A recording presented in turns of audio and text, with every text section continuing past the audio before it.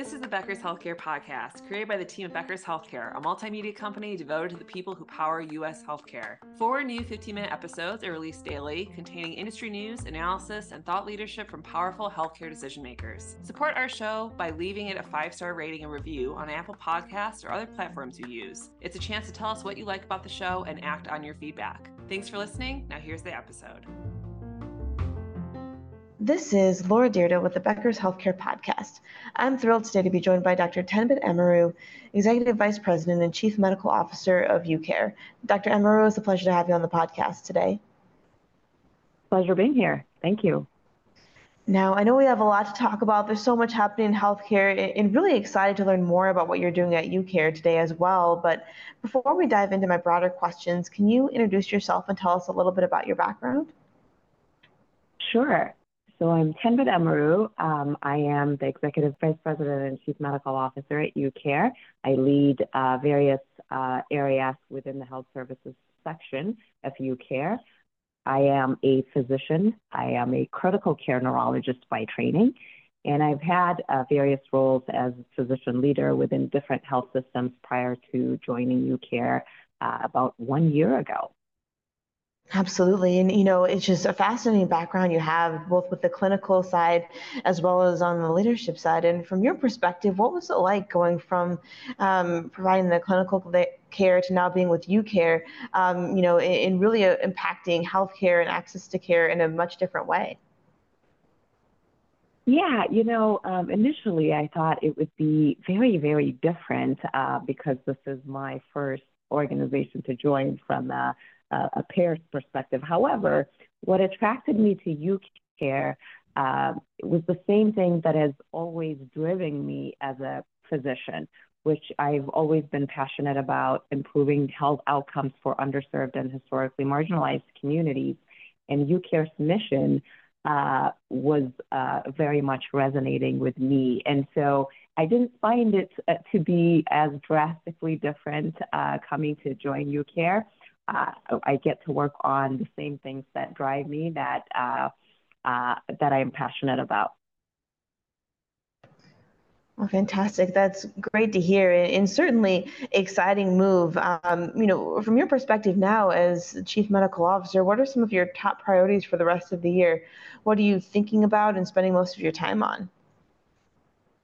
There's always more to do in healthcare. However, this year our priority has been advancing health equity, identifying healthcare gaps and closing them through effective interventions and culturally congruent outreach, such as engaging the community with health workers to educate members about preventive care, chronic condition care, medication adherence, helping our members catch up with preventive care that was put on hold during the pandemic, child and teen checkups, immunizations, cancer screenings.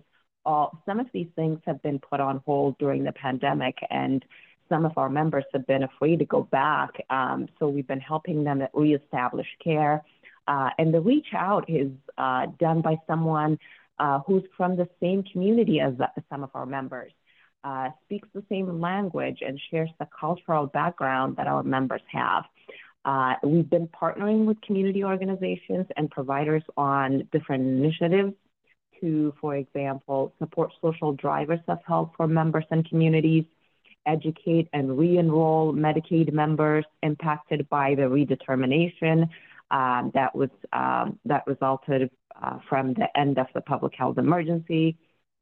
We have focused on projects that eliminate disparities in child and maternal health and improving outcomes with specific populations and supporting new moms. Been integrating mental health and substance use disorder services and physical health services to take a whole person approach. We want to integrate the mental health aspect and the other medical aspect because people don't just have one condition or another. We want to approach it from a whole person health perspective.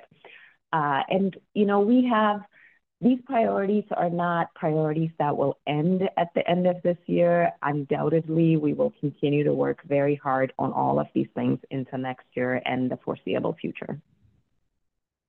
I think that makes a lot of sense, and certainly seems like there's been a shift over the last few years, especially as you mentioned, being more mindful of health equity and how that impacts the whole community in healthcare in general. But then, too, looking at the connection between the mental, behavioral, and physical healthcare, and we're seeing some movement and some trends in the right direction. But really, from your vantage point as having the clinical background as well as now working on the payer side for those, behavioral health initiatives, where do you see that headed? What do you really think is going to be important for healthcare professionals at large to be thinking about as they're trying to really solve some complex problems in that space? Yeah, behavioral health needs have skyrocketed since the pandemic, and definitely, even as the pandemic is easing up, this we are seeing mental health and substance use disorders needs rise very significantly. I think it would be imperative to make sure that everyone who needs access to care in that area receives care. It's also very important that we support our provider partners in making sure that they have the capacity to absorb the need that exists out there. In addition to that, we need to ensure that as payers, we remove all barriers to care so that our members get adequate care at the right time and at the right place. That's such a great point, and definitely something that I know will be a kind of a moving target and evolving over time. Now, I'm also wondering too if you could talk about what programs and initiatives that have been most needle moving for you in the last year, whether it's closely related to health equity and some of the other things we've been talking about, or if there's another example you'd like to share. I would just love to hear from your perspective. One has been most impactful. Yeah, the UCare team is a phenomenal team. We've accomplished a lot in the past year, but some things to highlight are we earned the NCQA Health Equity Accreditation for Medicaid products, which confirms our progress in addressing health disparities and social drivers of health among our members.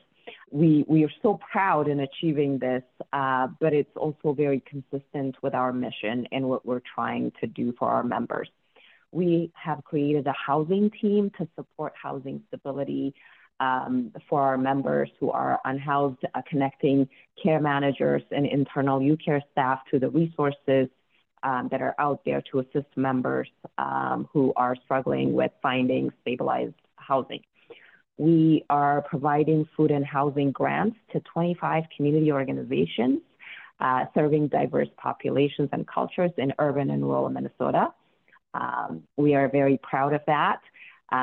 We're supporting members' transition back to in-person post-pandemic care and resuming deferred care, preventative care, screenings, and immunizations.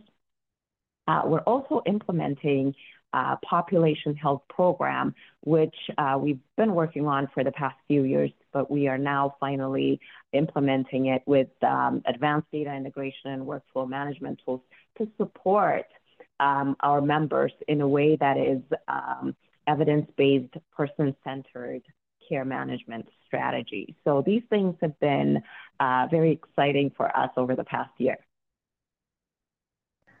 Oh, that's a lot of accomplishments, and certainly a lot to be proud of from your perspective. I really appreciate you addressing some of the big health equity issues, and I can imagine there are a lot of them, but to have that certification is definitely amazing. And then to kind of working through that transition back into in-person care, and what that flow looks like for patients and caregivers makes a lot of difference.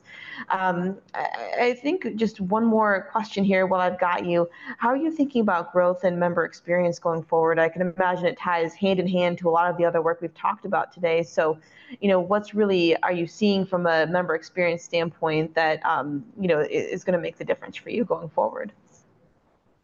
Yeah, absolutely. You are correct. A member experience and growth are tied together. If you are not delivering a high quality member experience, your growth would be in jeopardy. Our members' positive experience in accessing care and services, getting the care and the medications they need at the right time, at the right place, are pivotal to member retention and growth. In addition, improving health equity for our historically marginalized members is another critical aspect of improving member experience and health outcomes. We are therefore doubling down on our efforts to make sure that we move the needle in this area. We're also thinking about growth from end member experience through the lens of a positive provider experience. When our members go see our provider partners, if our provider partners have less barrier from that is put from our side, if the providers are happy with our partnership, with our relationship with them, our members are served better. And that has direct impact on member experience. We do that by reducing the administrative burden for prior authorization, credentialing, contracting, denials, those sort of back office administrative burdens. We try to remove them as much as possible so that our providers are happy, our partnership is strong, and that all results in our members being happy and our members having a positive experience.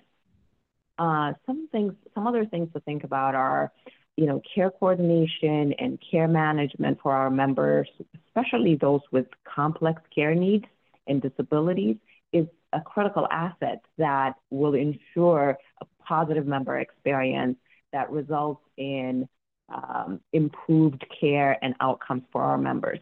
And we'll continue to find ways to empower our members to advocate for their health. We also think that member experience benefits from UCare's comprehensive support of social drivers of health and looking at a member from a holistic perspective, focusing on all dimensions of health, mental health, physical health, and including into that the social needs aspect.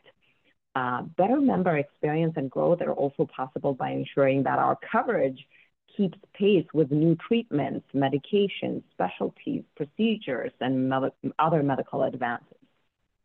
I think growth is an opportunity to extend the reach of our amazing clinical expertise, our dedicated staff, our mission to new service areas, new product lines, new technologies, and new business partners. Absolutely. I love that. I think, it sounds like you're taking such a multi-pronged approach to really understand what patients and caregivers and members need, and then, move forward with the strategies that are going to be most helpful for them, reducing that burnout, stress levels, as well as removing the administrative burdens. I can just certainly imagine that really takes the pressure off and allows the care to happen in a truly meaningful way. Absolutely. Dr. Emiru, thank you so much for joining us on the podcast today. This has been such a fun and interesting conversation, and I look forward to connecting with you again soon.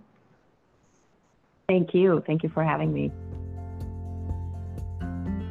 It's so important for leaders at the top of organizations to keep learning, stay sharp, grow their networks.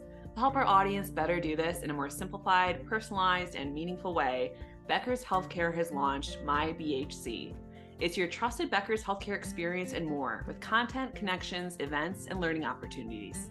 Join the community free of charge at www.my.beckershospitalreview.com, and we'll see you there.